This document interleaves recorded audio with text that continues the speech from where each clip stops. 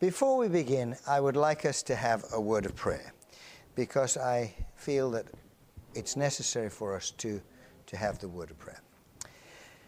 Gracious Father in heaven, we pray that you will be with us this morning and bless us as we attempt to go through some of the foundational concepts that are undergirding health ministries. Help us to learn to be compassionate like Jesus, loving like Jesus, missionaries like Jesus, incorporating not just a lifestyle, but our very lives, health ministry. We pray it in your name. Amen. Sometimes we are asked for the biblical basis of health ministry, particularly when it comes to questions such as vegetarianism, and we are told that Jesus Christ ate fish. And they say, where do you get this in the Bible? They sometimes also are likely to ask us questions about alcohol. Dr. Landless, being in charge of the temperance portion of the health ministry portfolio, is often asked that question. Well, obviously, wine in the Bible was alcoholic. People got drunk. They wouldn't say, strong drink is a-raging if people hadn't been drinking alcoholic drinks.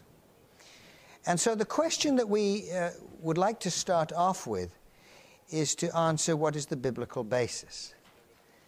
If you read the policy, the General Conference Health Ministries policy, it requires, now this is a very interesting terminology, it requires of the membership an abstinence from alcohol, tobacco, and unclean foods. It doesn't say anything more about requirements. That being the case, we ask ourselves, why? See? Why does the church not say this, that, and everything else? Well, we believe, and it's not the Health Ministries Department that does that, but we believe in the wisdom of the General Conference Church Assembly, which meets together as the Executive Committee. For this committee represents all the unions in South America, all the unions in Africa, all the unions in Asia, all the unions in Europe, all the unions in Inter-America, all the unions in North America. So we have representation from a global church, and in the wisdom of the global church, they have not required anything more than that. Now you might say, well, why do we do that? Well, we hope as we go through that you'll understand the Adventist Church's focus on health stems for a concern for human well-being. We hope that you will recognize there is a biblical and scientific basis for the Adventist lifestyle, and that we will introduce students to learn more about health for personal and community gain. If you start in the Bible, we start reading, we say, what about the Bible? What did Mrs. White say in Medical Ministries about these things? And she said, upon all created things is seen the impress of the deity. Nature testifies of God. The susceptible mind brought in contact with the miracle and mystery of the universe cannot but recognize the working of infinite power. The fundamental, foundational aspect of health ministry lies in the fact that God is our Creator. Now, you may argue about how God did this or did that. You may wonder about whether woman came from Adam's rib, how was that done? That's all process. But God did it. God brought us into being. And because of this, we believe most fervently that He, as our Creator, revealed His will and explanation to us in Genesis. And we take the book of Genesis and we believe that is the way we have to understand things. Now, you know, sometimes I read people saying, he paints the lily. You know, well, I don't believe that God got down on his knees and said, let lilies come, and then sat down and painted different colors on them. You know, that's a very simplistic approach that maybe we talk poetically about it like that. But we believe that God created. We also believe, and this is foundational to the understanding of the biblical basis of our health ministry, he created us perfect, but we are fallen. Now, I once bought, when I was in Botswana, I liked malachite. How many of you know what malachite looks like? Malachite is a green stone. It has copper elements in it. It's quite expensive. And in Africa, they would carve various things out of it. And usually the price of a carving would be anywhere, in the days, that I'm talking 30 years ago, would be at the price range of maybe $50 to $100 for a little carving. And I went into a store and I saw a beautiful carved malachite rhinoceros. It looked good. And so I looked and picked it up, and the price, it was $14. And I thought, they've mislabeled it. So I took it and I said, is this $14? They said, yeah, that's $14. So I bought it. And I took it home and showed it to my wife. This is my wife, Janet. We didn't introduce Janet to it. And Janet said, well, it looks very nice. But you know, as they say, I might be a good doctor. She's a great nurse. Because she noticed the detail. She said, but you see, this leg has been broken off and glued back on. Broken. All right. Cheapened. No longer worth what I thought it was worth. But not so when it comes to us. You see, though we were broken, God still valued us. He didn't devalue us like that store did. That's also a basis for understanding health ministry. Because we bring to the ministry the gracious compassion, acceptance, and value of every single one of God's creatures, broken, worse or not. They are all of value. How much are they worth? How much are they worth? They are worth the blood of Jesus Christ. Because upon all created things is the impress of deity. Creation's story leaves no doubt as to the purpose of God in having all things well. But it was disobedience that carried the consequences of death. It was not his will that we should die. It is not his will that we should be sick.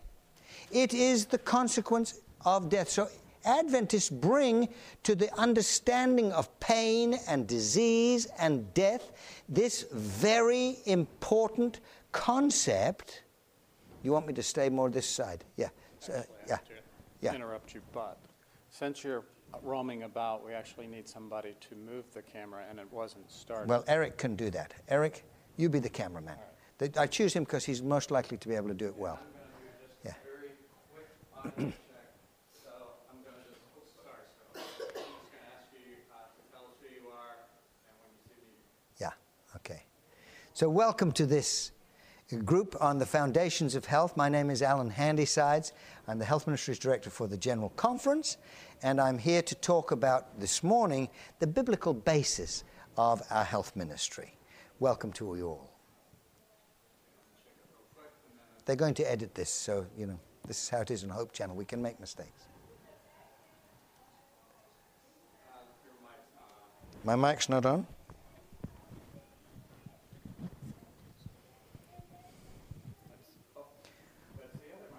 Oh, okay. So you do want I'm this glad microphone. I did an Yes. audio check. Yeah. Okay, we'll just go double mic, just like that, and you can put it on your Yeah, put that one in. belt or in your pocket, Yeah. whichever you prefer. Put it in my pocket, yeah. She'll go shopping. All right, one more quick audio check.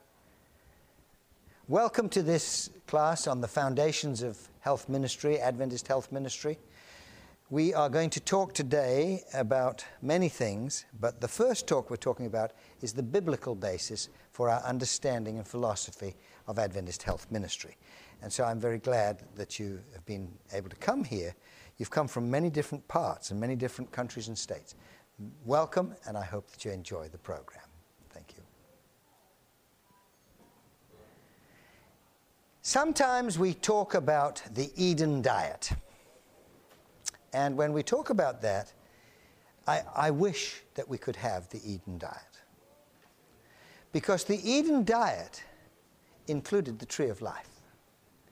It was not the tree of life that was forbidden. It was the tree of the knowledge of good and evil. And so when we say, let's go back to Eden, maybe we can't go back to Eden. Maybe if we read our scriptures, we are reminded that there were two angels with the sword, waving the sword and barring them to go back. Because the Lord said, if they were to take of the tree of life, it had corrective powers even for their sinful state.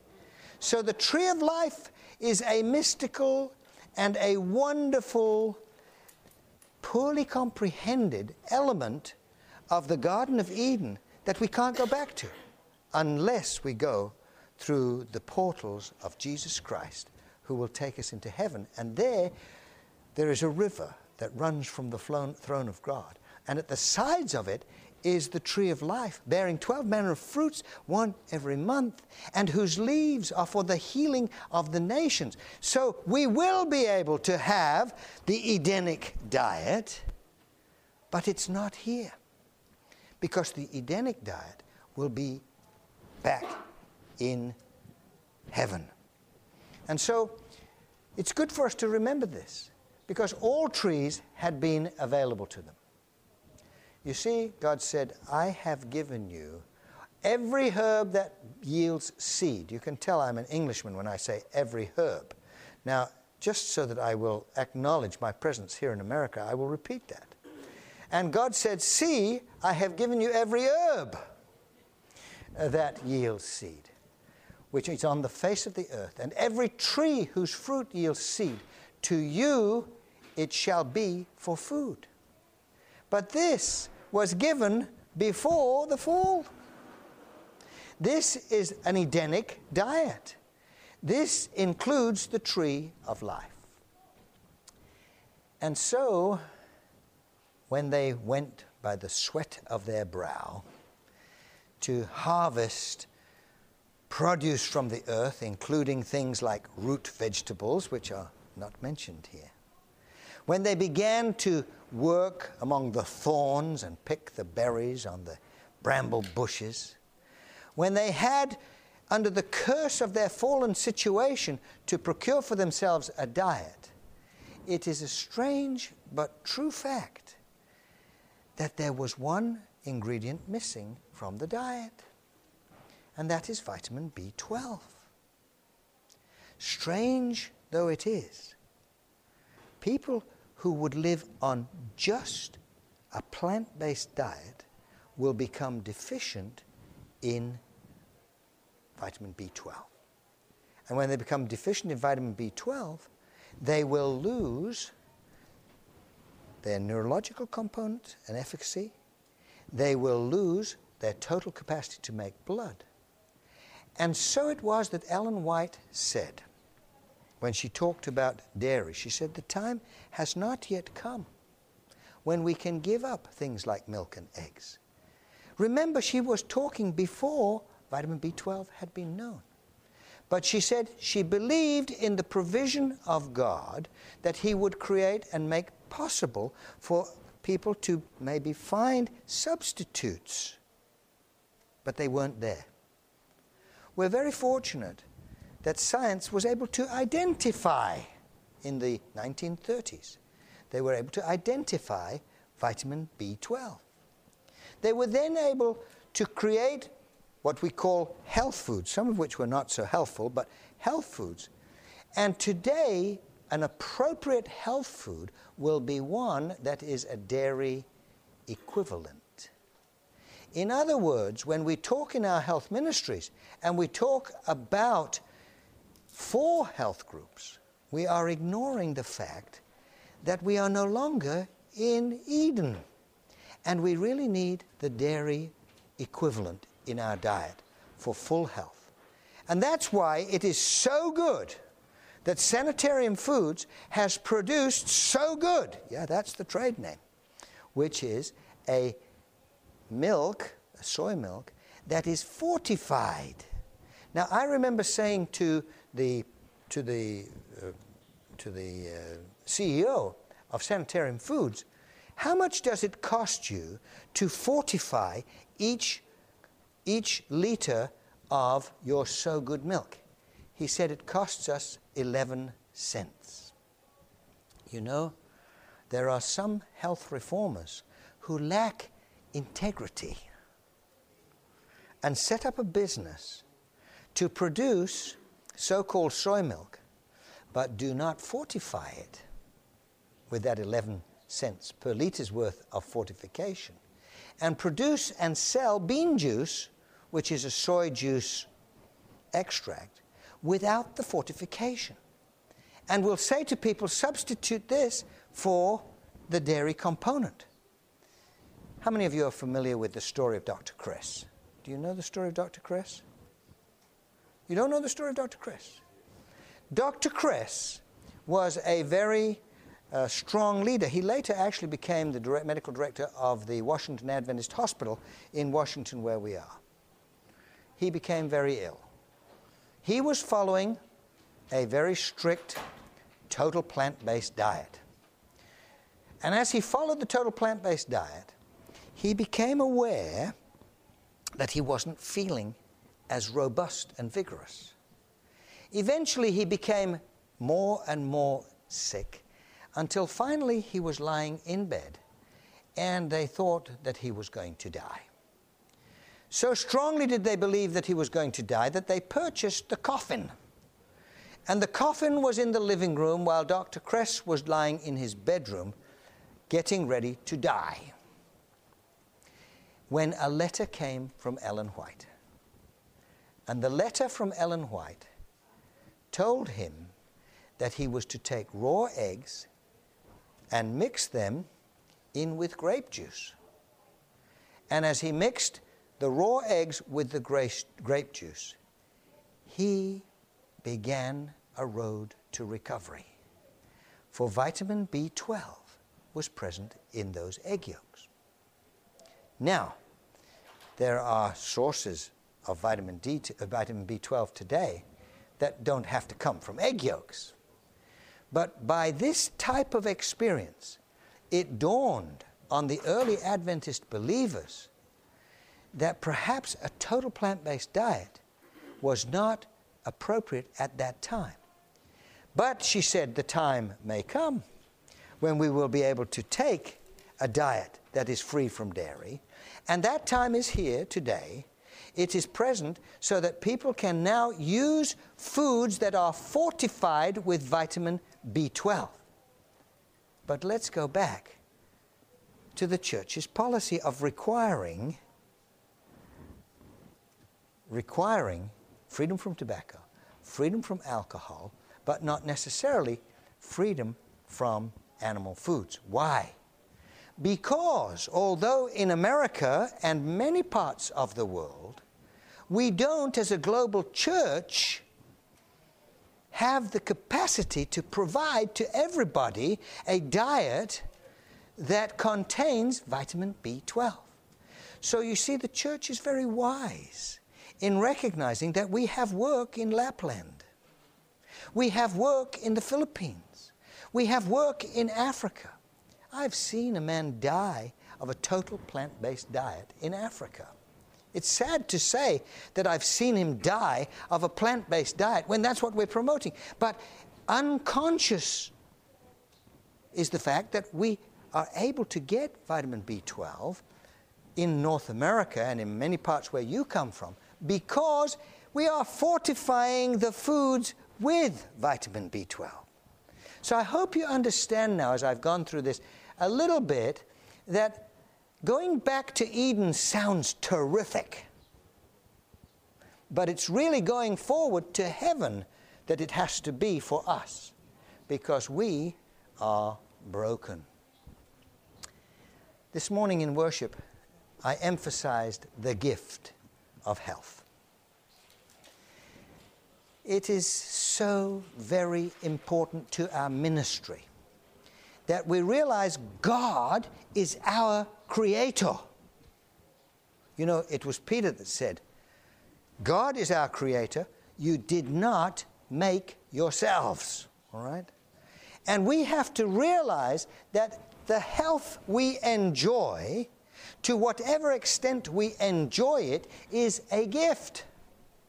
And we have to understand that disease and brokenness is the curse brought upon by mankind's disobedience. We brought it on ourselves. It's a satanic intervention into the plan of God. So whatever extent we talk about health, let us always talk about it as the gift. I have a grandson. I have 2 grandsons. I have 5 grandchildren. 2 grandsons, 3 granddaughters. I was in the Philippines and I bought for my little boy a gift. You know, in the Philippines they are very, very clever people. And there they were making little motorcycles out of coat hangers, you know, winding the car. And this was a beautiful little motorcycle. And I paid a lot of money for it, because when you're in the Philippines and you've got a face like mine, they say, twice the price. You see, no, they don't quite say it like that, but when you say how much, they always say $20. See? Now, maybe you could get it for $10 if you spoke Tagalog, but for me, it was $20. But that was a good price, because there was a lot of work in there. And I brought this little motorcycle home. It was about this big, you know, and I gave it to my grandson. He loved it. But, you know, he was a little too young for it. Because little boys at his age, they wanted to make the motorcycles go this way and that. And, you know, this was more an ornament than it really was a toy. And I remember going back to see him a few months later, and there was the motorcycle. His mother had now put it on the top shelf of the set of bookcase.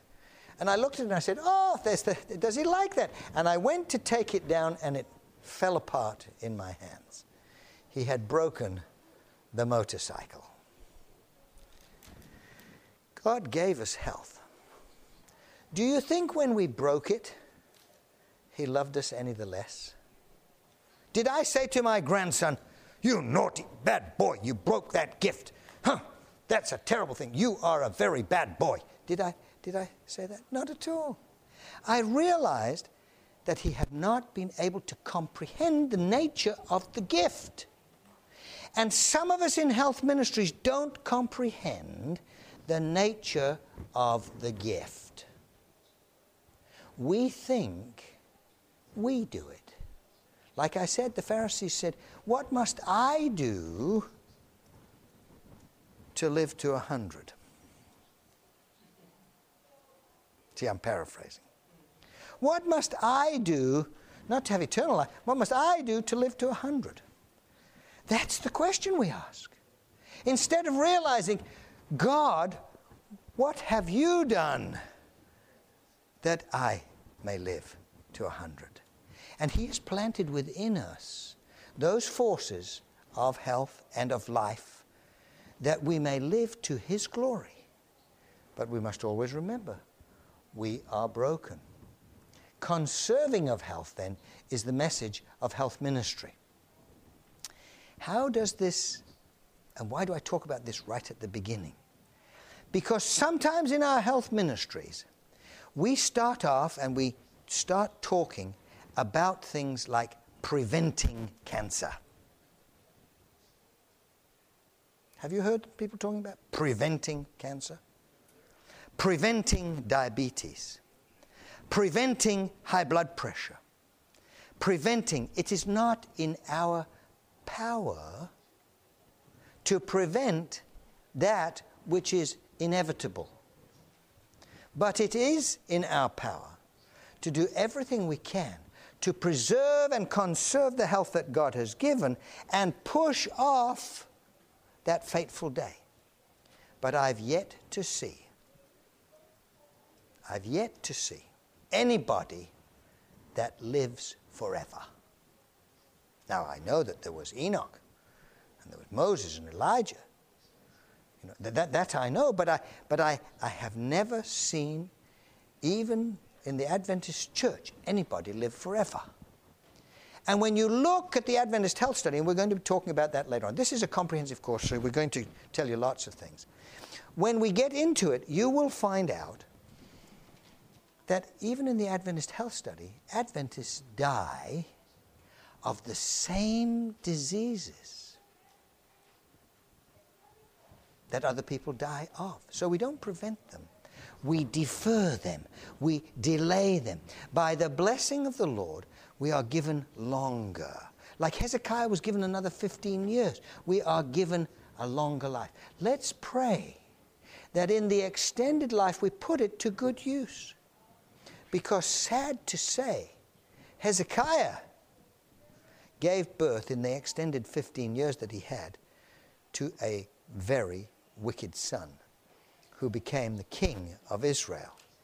And I wonder sometimes whether God in his providence, had he not been dissuaded by Hezekiah's pleas, whether God in his providence would not have actually given a blessing in the death of Hezekiah. So it takes a shift in mentality. It takes a little shift in mentality. We view health as a gift. This will cause a shift from a legalistic, self-satisfied mentality to one of appreciative gratitude. See the difference? One is of appreciative gratitude, a desire to take God's gift and use it in the very best possible way. I told you about the motorcycle. The diet in the Garden of Eden was plant-based. There's no doubt about it. The documentation does not, however, exclude other items from the menu. I can't be sure that they didn't use honey in the Garden of Eden. Not from the biblical record. I'm not saying they did, but it's not possible for us to be dogmatic that they did not use honey. I can't even be certain that they didn't use the root vegetables, although we don't hear about root vegetables until outside the garden. And maybe legumes. We can't say they were not available in the garden. We just have to be, if we're going to be honest, if we're going to have integrity, we have to be a little bit flexible in our interpretation. Because the exact nature of the vegetarian diet available before and after the fall cannot be confirmed through the Bible, though we have thoughtful commentary on it from several sources. Now, the Bible does talk about clean and unclean animals.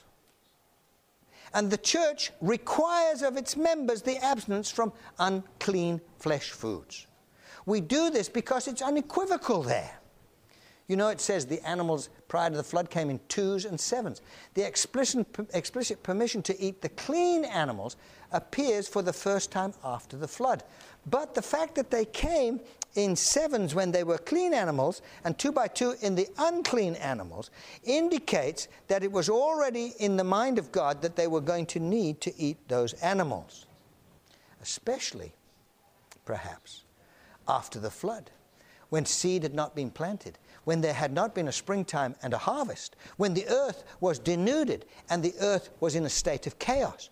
So you see, we have to look at the provisions that God makes for our fallen state in the same way that we look at maybe some of the medications that we as physicians may give to our patients. They are not necessarily the ideal, but given the condition of the individual patient who is in illness or in brokenness, they may be the appropriate thing for that condition. So don't feel too badly that your church requires only the abstinence from unclean foods and permits people to eat these clean foods. It's not that the church is unaware of the fact that maybe there is a better way, but under the circumstances in which people find themselves living. I've lived, for a short period of time, up in Hudson Bay there, in the northern Canada. I don't know what it's like to live there all the time. Let me tell you, half the year they're in ice and snow. Every vegetable that is purchased has to be flown in. They are living in very difficult conditions. The price of things, for us to go there and say to them, you may not eat fish. We could find ourselves on sticky biblical grounds. So in the wisdom of the church, they have not made this a requirement. And if you are going to represent the church in health ministries and do so with integrity, we have to realize that right from the very beginning. And so we're saying this, putting it right from the beginning. You're going to hear lots of things, but right from the beginning, we need to understand that we are promoting the most healthful lifestyle under whichever circumstances life is found to be possible. You know, some people make a lot about lifespans. The antediluvian and post-diluvian lifespan was very different. Many have correlated this with diet. But we must remember that the problem with the flood was the prevalence not necessarily of a non-vegetarian diet, but of sin. God had it up to here with the sinfulness of people. And sin carries with it the repercussions to the third and to the fourth generation. Sin it is that could very well be the correlation. Now, what is the rationale for clean and unclean foods? You're going to be asked this question. Most commentators agree that the Levitical list separates the herbivores from the predators and scavengers. You know, they say vultures, don't eat vultures, you know, but maybe the dove, they could eat the dove. It separates the healthy, clean animal, and which poses much less risk than the scavenger type. But that's not possible for us to read in the Bible. We're talking biblical basis here. It's not possible for us to read that into the Bible. I wonder sometimes whether the lesson is constantly being brought home that we are saved by the righteous blood of Jesus. And so any animal that was to be sacrificed as a type of Christ had to be clean. It had to represent in their minds that this was a representative sacrifice because it was the unblemished life of Jesus Christ that was given on our behalf. And that's the lesson that God was trying to get through to those people in ancient Israel. The instruction against blood and fat. Blood and fat enhance the quality in the instruction against blood and fat enhances the quality of flesh foods. If people are going to eat flesh foods, they want less blood and less fat. Now, that's contrary to modern practices. Modern practices for cattle are such that what do they want to do? They want to marble the meat. What does that mean? They want to create animals through selection and so forth, whose muscle has fat marbled throughout the meat. Why? It makes it more tender, it makes it taste better. But it is really an aberration of what God was saying. Don't eat the blood, don't eat the fat. Now, seafood, the instruction about fins and scales separates shellfish, crayfish, lobsters, all the scavengers of the bottom of the ocean. Today, when you talk about seafood, it invariably is all these scavengers, because they've fished the oceans almost completely empty of the fish. We've polluted the oceans so that you can go to the Northwest Pacific Gyre and see all this slowly rotating mass. It has become the garbage dump ocean of plastic and all the waste products that we dump into the ocean through our pollution of the environment. And the little fish are eating, the krill, the tiny krill, are eating particulate matters of plastic. They're plugging their gut. And then the other creatures are eating them. So the whole of this seabed has become changed and polluted. And of course, it's these creatures that can spread diseases such as typhoid. When I was a kid, we used to sing, almost finished. It's time. We used to sing, "In Dublin's fair city, where maids are so pretty, I first set my eyes on sweet Molly Malone." Do you know that song? That's because you've probably got a Polish background. And it's, you see, the song used to go, "I first set my eyes on sweet Molly Malone, as she wheeled her wheelbarrow through the streets broad and narrow, crying cockles and mussels, alive, alive, oh." So she was selling these ocean belly predators. And what did she do?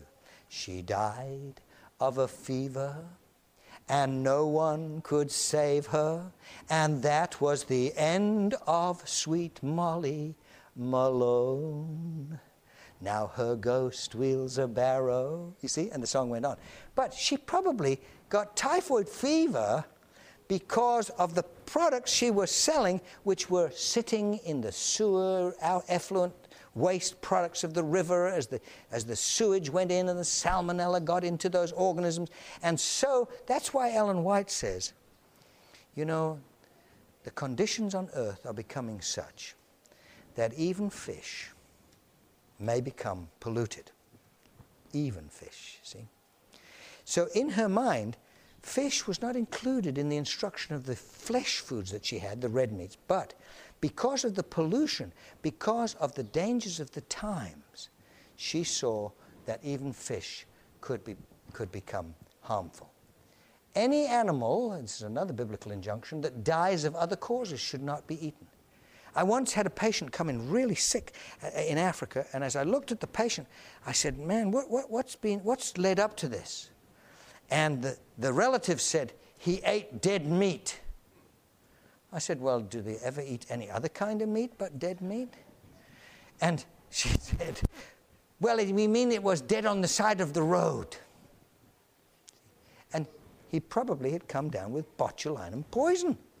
Here's dead meat sitting there at the side of the road, and hungry guy that he was, he'd eaten dead meat. The Bible would have told him not to do that. The Bible gave all kinds of regulations about personal hygiene. The Bible gave all kinds of regulations about contagious diseases. The Bible talked about quarantine. Quarantine is such a very important aspect of the control of epidemics. The Bible didn't know about bacteria, doesn't mention about viruses, but it even talked about clothing being burned from these people who'd been sick.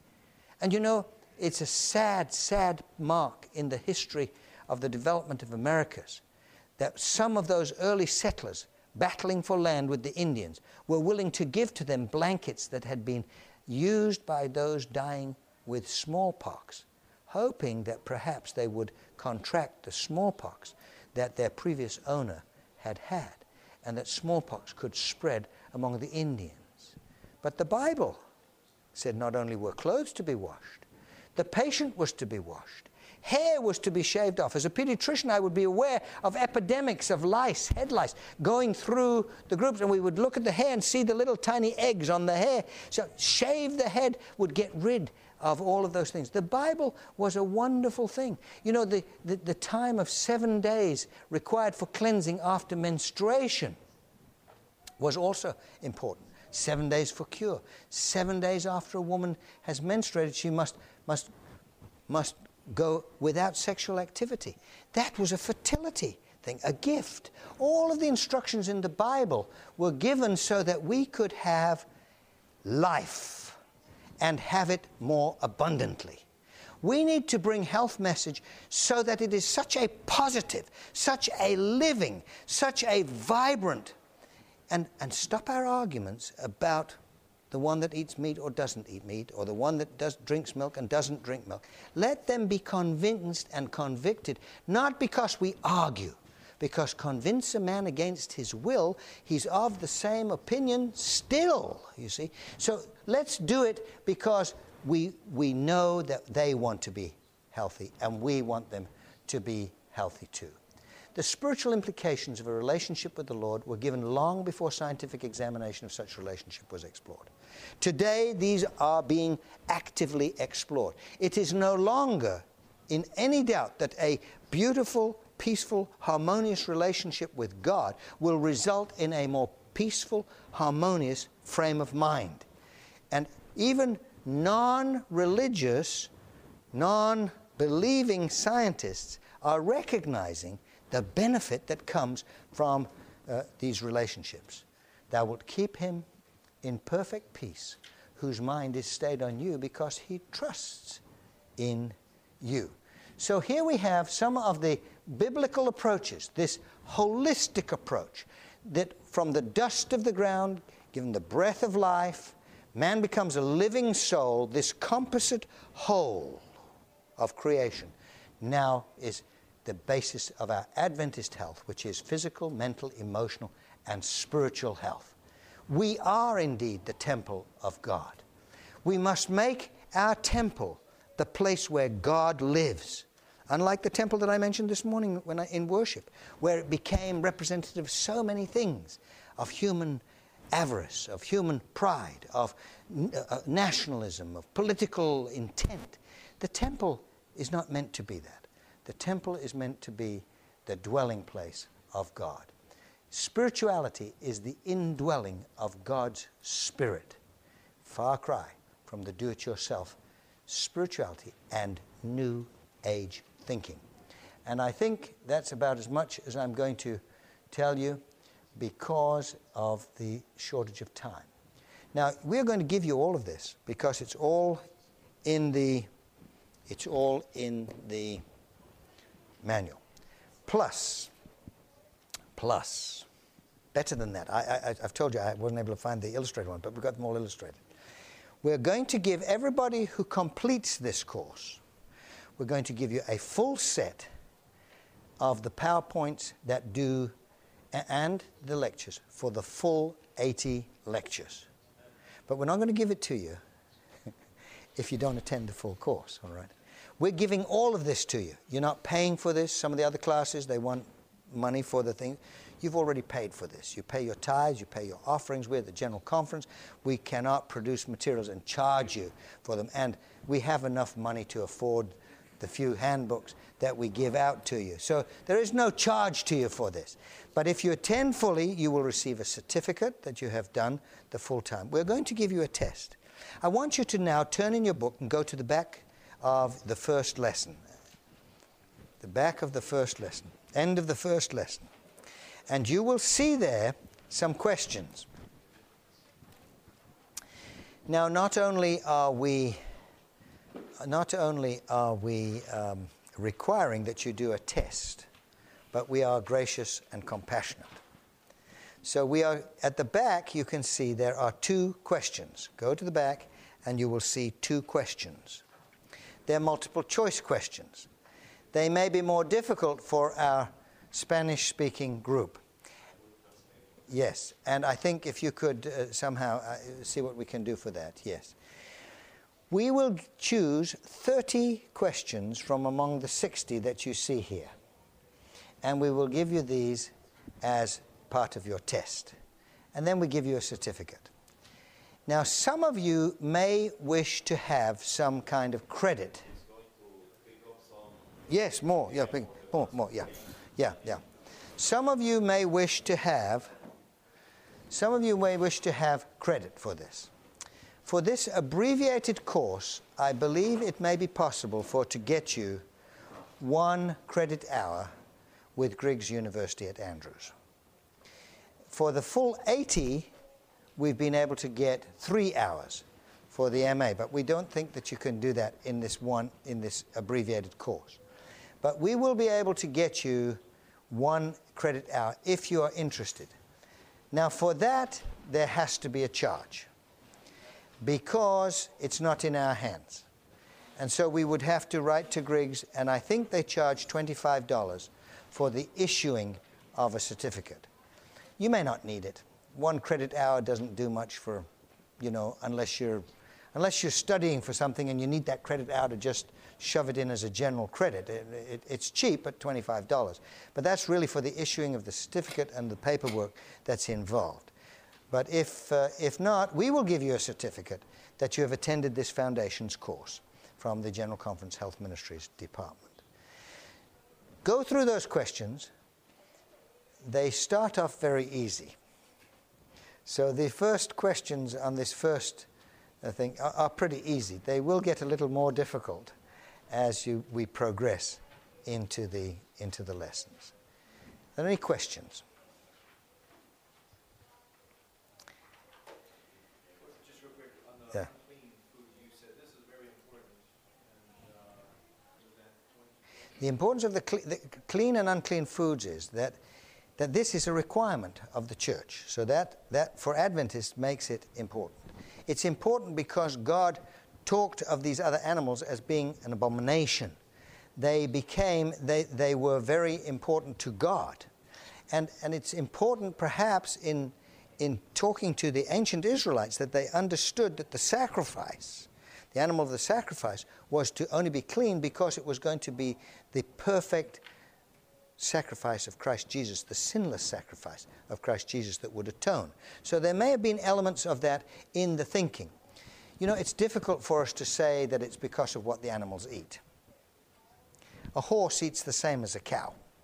So it's very easy for us to say, well,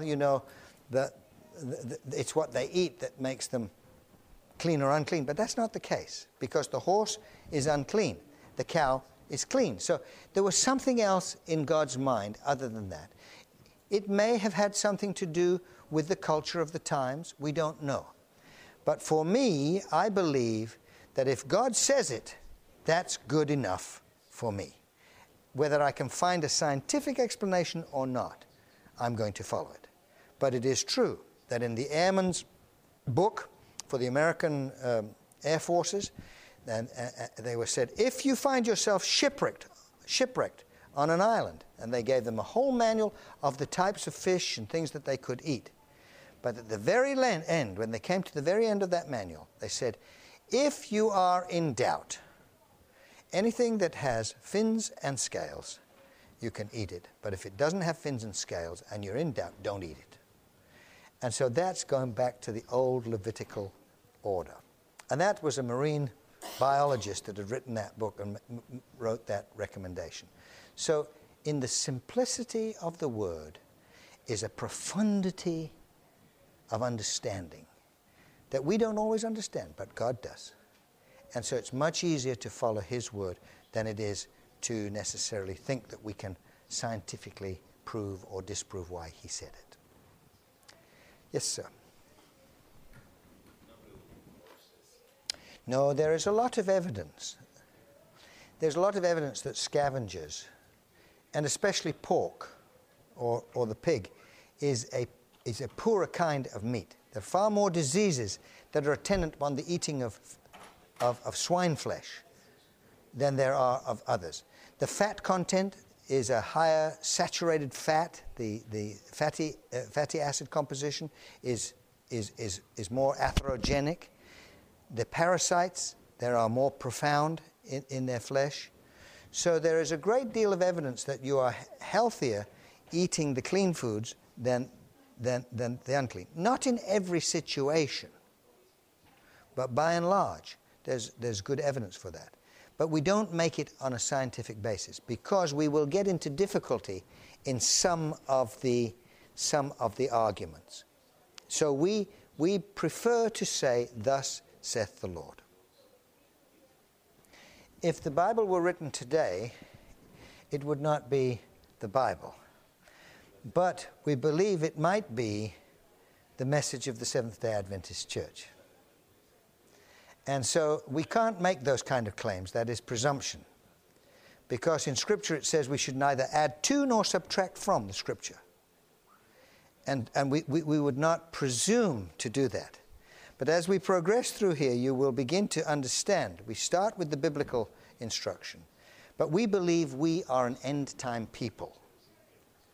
We believe that the message for the end time is very appropriate. And a well-balanced vegetarian diet, we believe, is the very best diet.